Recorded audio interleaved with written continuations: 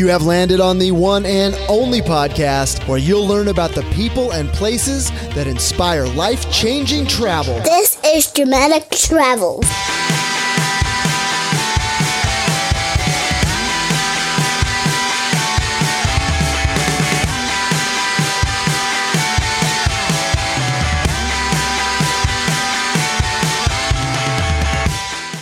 Yo, my friend, Aaron Schlein here, and welcome to episode number 13 of the Dramatic Travels podcast. I have a fantastic guest lined up for you on this episode. Rainer Jenss from the Family Travel Association is going to be joining me. In fact, Rainer is the president and founder of the Family Travel Association, and we had a wonderful conversation starting with his travels as a child, coming to the United States from Germany when he was just 7 years old on a boat and seeing the Statue of Liberty for the very first time. Wonderful conversation that led all the way up to present day, where he is the president of the Family Travel Association, and we get into some of the finer points of the future of family travel. It's really exciting. There's so much coming up in the family travel world. Can't wait to share that with you. My conversation with Rainer did run a little over an hour, so I am going to split this episode into two parts, just like I did last week. Part one's coming at you right now, and part two is going to go live bright and early tomorrow morning.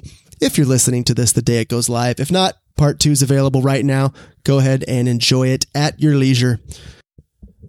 My friend, before we get started, I want to take a moment to tell you about the Dramatic Travels Family Facebook group. The Dramatic Travels Family Facebook group is a supportive family travel community that serves my mission of connecting family travelers with experiences, resources, and community support to help you on your journey. I'd love to have you on board. It's totally free. Just head to dramatictravels.com. Right there at the top of the homepage, bright yellow banner is a link that'll take you straight to that Dramatic Travels Family Facebook group. All right, my friend, off we go. Here's my chat with Rainer Jenss from the Family Travel Association. Enjoy. Dramatic Travels family, I am thrilled to introduce you to today's featured guest, Rainer Jenss. Rainer, are you ready to share your dramatic travels? I absolutely am. Sweet. Let's do it. All right. Rainer is a former 13-year veteran and vice president at the National Geographic Society and is now the president and founder of the Family Travel Association. Rainer, my friend, that is your official bio. Take a minute, expand on your personal and business life, and just tell us about your world. Well, honestly, my personal and business lives kind of merged about 10 years ago right after my wife and I decided to leave our jobs, our highly paid, successful corporate lives, and we took a year off to travel around the world, as many aspire or wish to do someday, but we actually put it into action. In our case, we did it with our two young boys who were at the time 8 and 11, which if you're going to spend a year with your kids, you don't even really have to travel anywhere. That's an adventure in and of itself. But the fact that we did so, hitting 28 different countries made it that much more, intense and interesting. But in any event, through that personal quest and ambition, it led into a whole new opportunity for me professionally, which was to ultimately launch the Family Travel Association. So, in my case, it was really merging my passion and interest for traveling, being a father, being a dad, and that converged with my career in publishing, business development. And with that as a combination, we launched the Family Travel Association. So it is possible to marry your personal and professional lives and have them coexist in a way that's exciting and a way to make a living. Well, I love that insight, that spot where passion and expertise cross, and then you throw in just the demand for that passion and expertise. And obviously travel and family travel is just a huge industry, and the demand is so great that you were able to just take that knowledge, that expertise, and that passion and just put it into action in such a real way. Yeah, and it's not easy to do. I've met a lot of people who are very personally passionate and interested in travel. They have that wanderlust like so many of us do, and they just kind of start hitting the road to see how they could make a living doing it. And it's not easy. So besides being resourceful, it obviously helps to have business acumen in some way that, you'd be able to kind of figure out how things can work professionally and sustainably. But also it's about networking and getting yourself out there, meeting people, having conversations, getting information, and then putting those connections together to make something work. Again, it's not easy. It takes a little time and effort and dedication and commitment.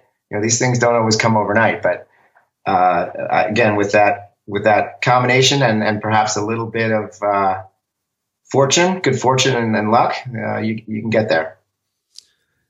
This isn't necessarily a networking show, but I'd love to hear just one golden piece of advice for people who may be struggling with that network piece, because obviously you've learned a thing or two over the years. I'd love to hear your take. Yeah, look, it doesn't really matter what profession you're in. I mean, I know professional photographers, you could be the best photographer in the world. You can be a terrific artist, musician, doesn't matter what it is, or accountant. If you don't let people know about it and get yourself out there, look, and it's easier now. You've got social media, you've got LinkedIn, you've got all kinds of resources at your disposal. But you have to figure out a way to market yourself just a little bit and to use social media resources, like I said, and go to events, go to meetups. And look, if it's part of your passion, it should be a lot of fun. But you have to put yourself out there. You can't just, kind of rest on your laurels, given your gifts and talents, and think that that's going to get you to where you ultimately want to be. Yeah, working in the vacuum or never getting out of the bat cave, as I call it, that it never gets you anywhere. Yeah, I love that. I love that aspect of it. So we're going to talk about all sorts of stuff with Family Travel Association, and there's a lot of exciting stuff you have for the future. But first, let's get to know you, Rainer. I'd love for you to take us back to your earliest travel memory and really take us there and engage those emotions. Well, I moved to the U.S. when I was in first grade. I had was turning 7. But prior to that, I lived and was born in Germany. Lived there for 5 years total. Also lived in Brazil for 2 years. So I had a little bit of that travel, I guess, in me at a very young age. The first real kind of vacation travel, if you will, with my parents were on cruise ships. We cruised around South America a little bit. I remember on an Italian line, interestingly enough, but we circumnavigated South America. And interestingly, I think really my most profound early memory of traveling was going on an ocean liner. Back then it was more ocean liners than cruise ships, but we sailed to America when I was 6 years old, on the Italian line, the Michelangelo, beautiful ship. And we pulled into New York Harbor. I saw the Statue of Liberty with my mom, who was crying, and this kind of profound moment of coming to America. And no, it wasn't Endless Island, but it was 1970. So, but really, I mentioned cruises because for a lot of children, travel and travel experiences can and do start there. And they are certainly now more than ever, really geared towards kids to be fun. And they got water slides. Heck, there's even a ship now that has a racetrack on it. But the one thing about being on a ship, actually, for kids, it gives them the opportunity to actually become a little bit independent for the first time. Their parents kind of leave them alone to wander the ship and meet other kids, and that's a profound and important moment in a child's life, to have a little bit of that independence while you're on vacation. So anyway, but for me, interestingly, I met a good friend of mine. Well, he turned out to be a lifelong friend, but when I was 13 years old, I met him on a cruise ship. And I remember him calling me when I was 23 years old, looking to get out of banking. And he said, "Hey, Rainer, I'm going to be working on a cruise ship, the QE2. Do you want to join me? I'm going to be a deckhand." And I was like, "Really?" and I almost did it. I might continue the story a little later, but because I wanted to get into the travel industry. I was starting to kind of network, as I said earlier, and learn about different jobs in the travel industry. And when someone called and said, "Hey, do you want to be a deckhand on the QE2?" for an around the world 80-day trip, I almost jumped on it. But with cruising, I got a good sense of, the Caribbean and the world. And that, I think, just started to feed the wanderlust. And, now that I'm in my early 50s, I've been to almost 60 countries and so forth. So, but I think it really started there. Again, on those ships when I was quite young.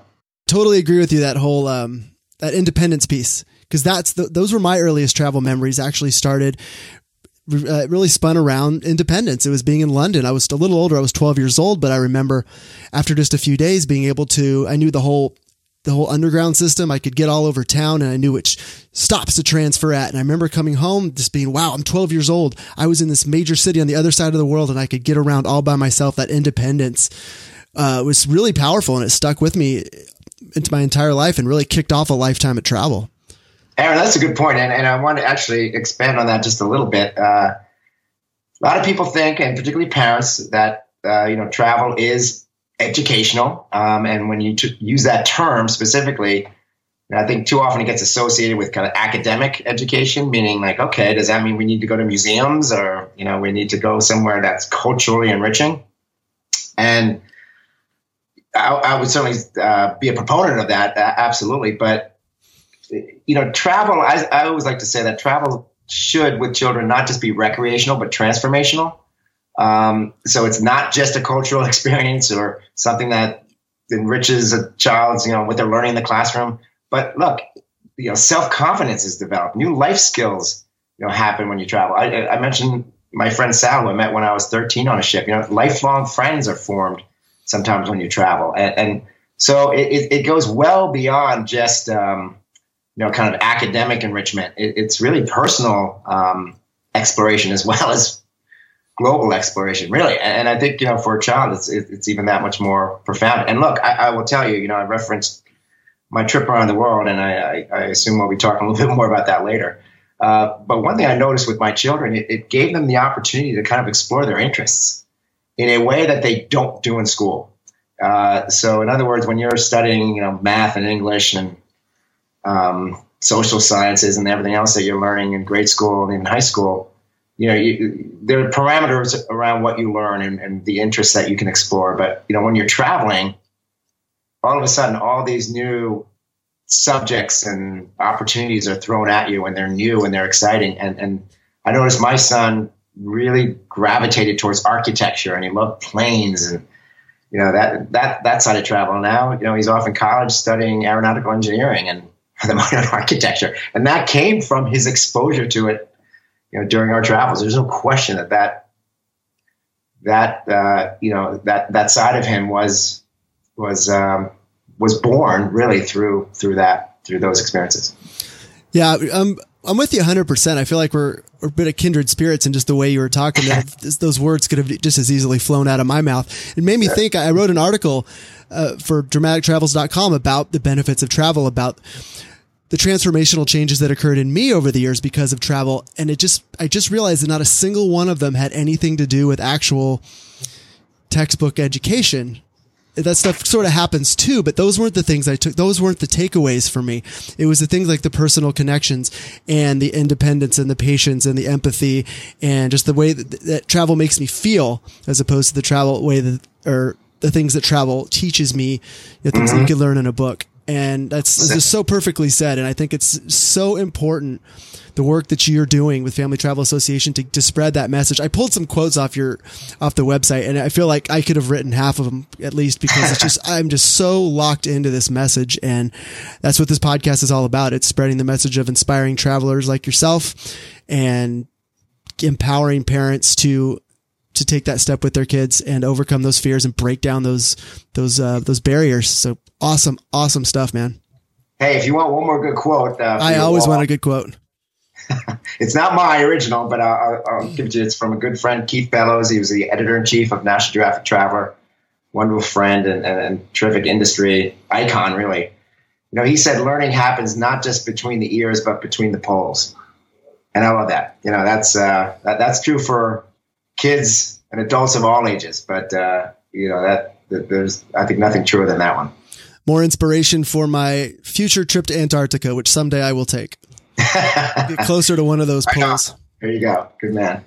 Sweet, man. Well, so we talked about people and relationships and the relationships that form out of travel. Can you tell me about a person in your life who you would describe as an inspiration for your travels? This seems very cliche, but it's certainly my parents. And I like to joke that, my wanderlust came from my German genetics and genes, because I think it's required for Germans to travel. I think it's part of a national obligation.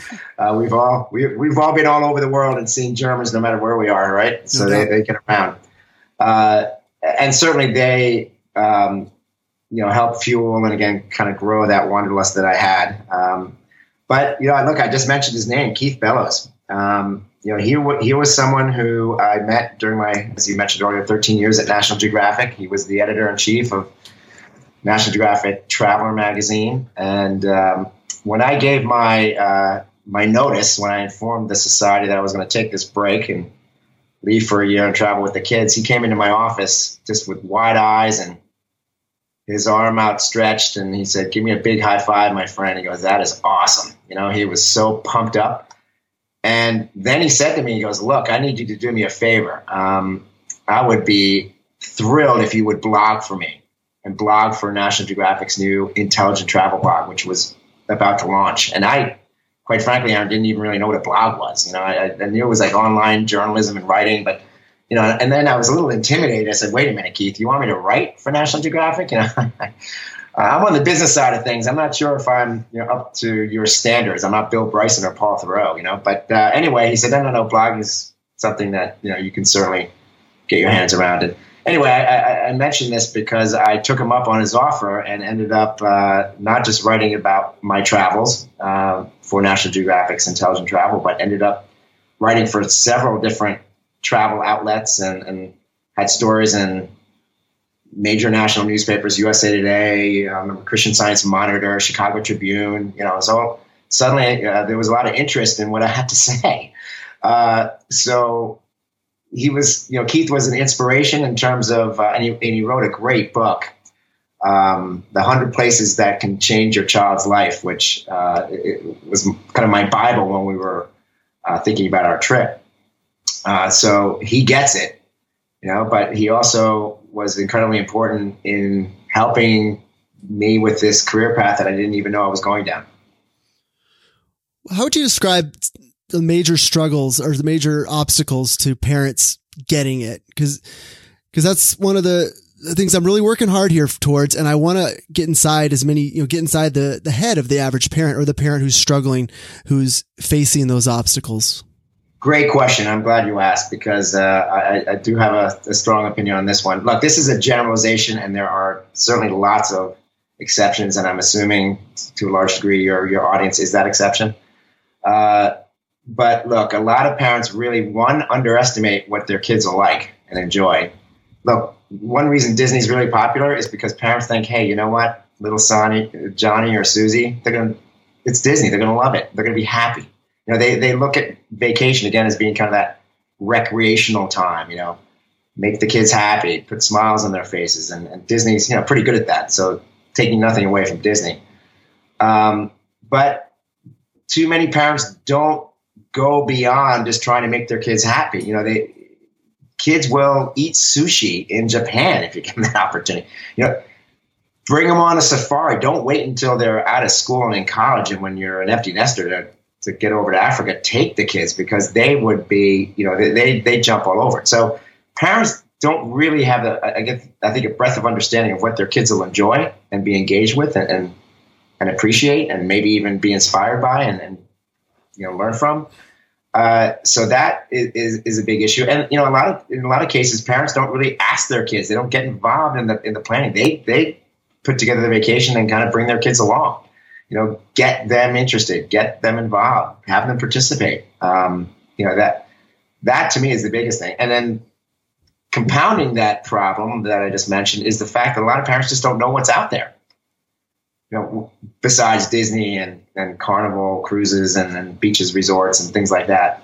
The breadth and the opportunities that are accessible to parents and to families goes well beyond anything that most parents know. And that's really the main reason why we launched the FTA, the Family Travel Association, was to help families discover really what all these possibilities are. Well, I think that's great because you have that vision and you have that understanding of how important travel is. And then you're bridging that gap. You're helping bring down those walls. And I think that is just wonderful, wonderful work. And it's right in line here with the Dramatic Travels mission as well.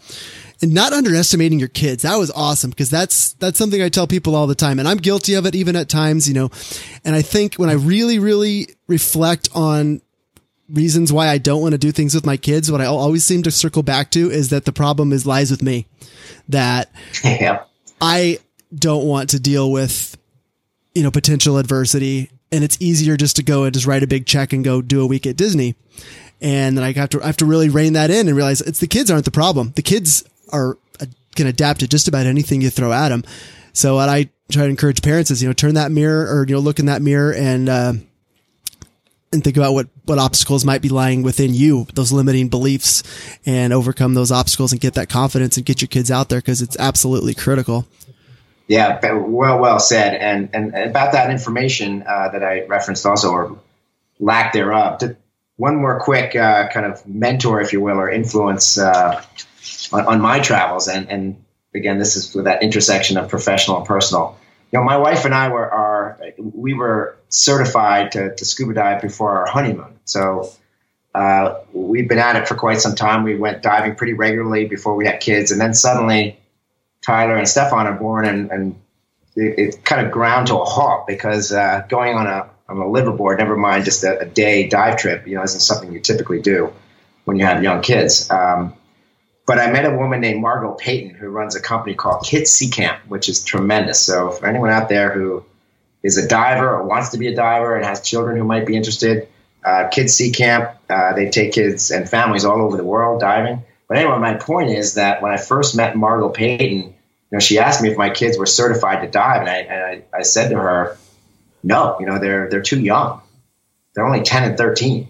And she looked at me and she said, they're old enough. And I was like, no, they're not. It's like, you can't put a tank on a 10-year-old, get them in the water. She goes, yes, you can. And so anyway, I was humbled to learn that, yes, in fact, PADI offers a junior open water certification for 10-year-olds.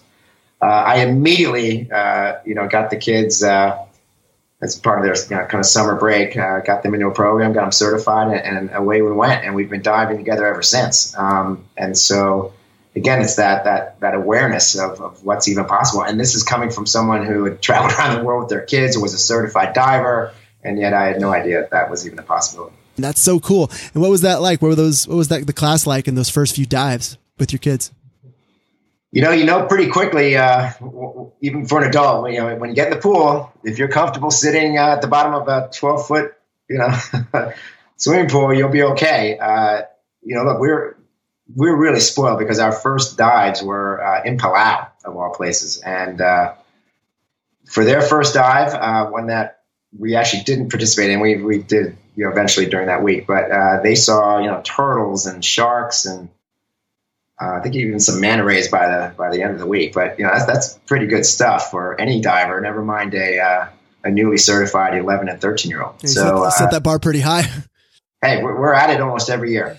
We go on a trip, and we hope to continue that for time to come. But yeah, it's look like so much of family travel. It's that bonding time. It's togetherness with the kids. But as many other tour operators will offer, when you're with other families, you can get adult time and, hang out with people that are usually, pretty cool, pretty like-minded. So you're going to find some people you get along with, and the kids are meeting other children their age and they're having a great time. So, you've got a lot of together time, but you also have an opportunity to do a little adult time and let the kids, meet new friends. So it works real well. Yeah. That's another huge part. Is meeting other people, and especially meeting other kids when you travel overseas in particular, and seeing kids your age in other countries, just going about their lives, going to school, going to the market with their parents. And it's just so cool to interact with them. And then also to see that they're they're just like us, and they live on the other side of the world. And you can form these really strong, really fast friendships. And you mentioned cruises earlier. That's a place where, you spend a week or 2 weeks, whatever, with these same people day after day after day. You feel like you're lifelong friends after just a few short days. And it's so memorable. The bonds are so real. Absolutely. Yep. And they don't have to be big cruise ships either. One thing about the cruise industry, in fact, for our family, we enjoy the expedition ships, the smaller ones. I mean, a great example is Alaska. You'll get the big ocean liners that are going up there now. In fact, there's a little bit of rumbling about these big ships going to kind of tarnish the pristine environments of Alaska. They're going to great lengths to not do that. But if you want to get off of those kind of 4,000 or 5,000 passenger behemoths, there are some great opportunities with companies like Lindblad, Alaskan Dream Cruises, Uncruises. These are like 100 to at most 200 passenger catamarans in some cases, where you really get close to the shoreline and can watch the bears and follow whales as they're going through the bay, and get really close to the glaciers. So cruising doesn't have to be big buffet lines and casinos at sea. They could really be immersive experiences with a much more intimate group on these smaller ships, and you're going to see a lot more of them in the not too distant future. So the cruise lines are really jumping on this, and that's a really terrific alternative for those that would rather not spend their holiday with, again, thousands of other people. My friends, Rainer is the president of the Family Travel Association for a reason. Just listen to just one after another, rattling off all those awesome, amazing, unbelievable opportunities for family travel around the world. And that's just in just a few minutes during this interview. Gosh, it's incredible what's out there. And I love that you're really bringing this home and opening up our eyes to what is available, what's out there, places to take our kids. It's so cool. Yeah, just this week, a company from Iceland contacted me. Hey, we're taking people to really go deeper and inside, the off the beaten path places in Iceland, and more families are interested. We love to spread the word. So Iceland, Africa, I mentioned there. Costa Rica has several terrific operators. And one thing about Costa Rica and children, look, if I learned anything at National Geographic while I was publisher of their kids magazine, is that kids love animals. That's kind of a given. But boy, that's why Costa Rica is such a hit, because you've got monkeys, and you've got at certain times of year, you've got the whales offshore. You've got some incredible tree frogs, nightlife, sloths. All of these terrific things that boys and girls have a terrific time exploring. They've got these caimans and swimming through these tributaries near Tortuguera. Again, kids just kind of eat that up. So Costa Rica is a terrific destination and very accessible, very affordable. I can go on and on, but these things are all out there, and we're trying to help families discover them. Sweet. Let's get back to the Family Travel Association in just a minute. I have a question that I'd love to ask well-traveled folks such as yourself, and it has to do with fear. It has to do with overcoming adversity. Can you tell me about a low moment from your travels anytime during your life, and so something that rocked you and what you learned from it? Well, I mentioned before about the discovering things about yourself while you're traveling that are sometimes as profound as the places that you're visiting. I will say that one thing that was very tough and that can get challenging, and I learned this, obviously as part of our around the world trip, is this idea of being a tourist. And, it wasn't one profound, fearful, scary moment, but I want to share this because when you do travel, and there's a desire now for people to really get local and immerse themselves in authenticity, have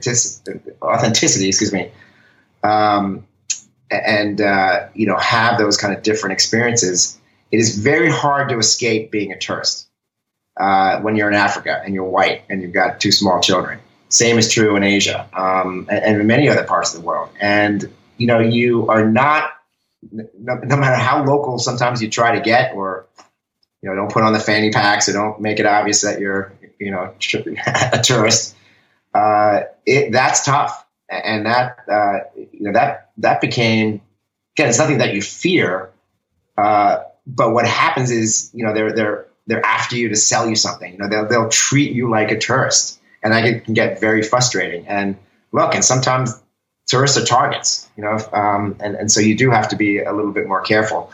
So this idea of, being in foreign places and not being local, and no matter how hard you try not, to fit in or blend or hang out with the locals, it could be really difficult and challenging, particularly when you're doing it over a long period of time.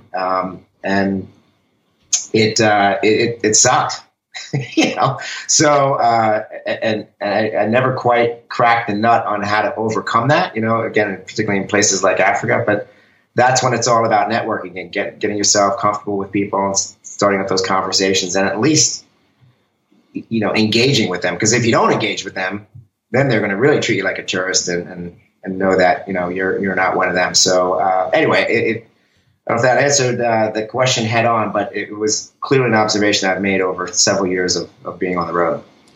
Well, yeah, it's an interesting, I never really thought about that, quite honestly, but it's certainly something that can put real fear into the minds of potential travelers.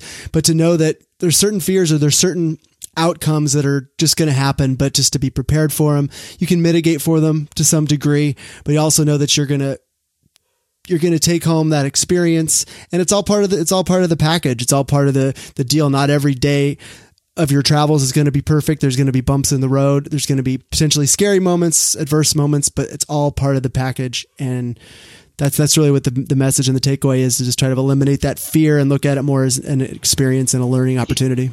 Yeah. And thanks, Aaron. And really also it's about that, as you travel, accidents can happen just as they could when you're home. Over the course of a year, we didn't really experience anything that was maybe any different than we would have had. We got sick a couple times, and lost something here or there, things broke, or, things went wrong, but they do no matter where you are. And that includes being home. So that's an excellent point. Don't think that all of a sudden, because you're going to be traveling and elsewhere and in the unfamiliar, that you're going to be more susceptible to risks. I think you are if you're not prepared for certain things. But again, that idea of being a tourist and what could come with that, and as you say, mitigating some of those things. Egypt is a good example that, and they've hit a rough spot when it comes to tourists. They have fewer of them because of just, unrest in the Middle East and what's happened there. But, you get bombarded by people there, and in certain other countries. Even, women sometimes can feel very uncomfortable in certain places. So yeah, trying to get that tourist label off your forehead can be a challenge. Well, that tourist label it may not go completely away, but it does fade over time as you gain experience and knowledge, and you leave the fanny pack at home. Yeah, and the camera around your neck, and those types of things. Yeah, my worst travel moment, I was pickpocketed in Athens, and I had my money not in a fanny pack, in a money belt, but it still feels violating, even though. And oddly enough, we were talking about scuba diving. The only thing I lost that was really a big pain in the butt to replace was my diving card was in my wallet that got lifted. But all my money was in my money belt, and I live to tell the tale, and it's just part of my story. And just you live and learn and move on. Exactly. And I considered myself I was a fairly seasoned traveler at that point, and they still got me. I dropped my guard for just a second on a public bus, and they got my wallet, and I live to tell the tale. Yeah, again, that's that tourist label that can be tough to shake. My friend, that's going to do it for part 1 of this episode 13 of the Dramatic Travels podcast. Back in episode 2 of the podcast, my guest was Nicole Melancon, and just this past week, Nicole wrote an article about Flight. Flight has been our nonprofit partner since day 1 of the podcast, and she wrote a wonderful, wonderful article about Flight and all the great work they're doing. Check out Nicole's article at thirdeyemom.com. That's thirdeyemom.com. And we're going to see you again real soon for part 2 of episode 13 of the Dramatic Travels Podcast. See you there. Bye.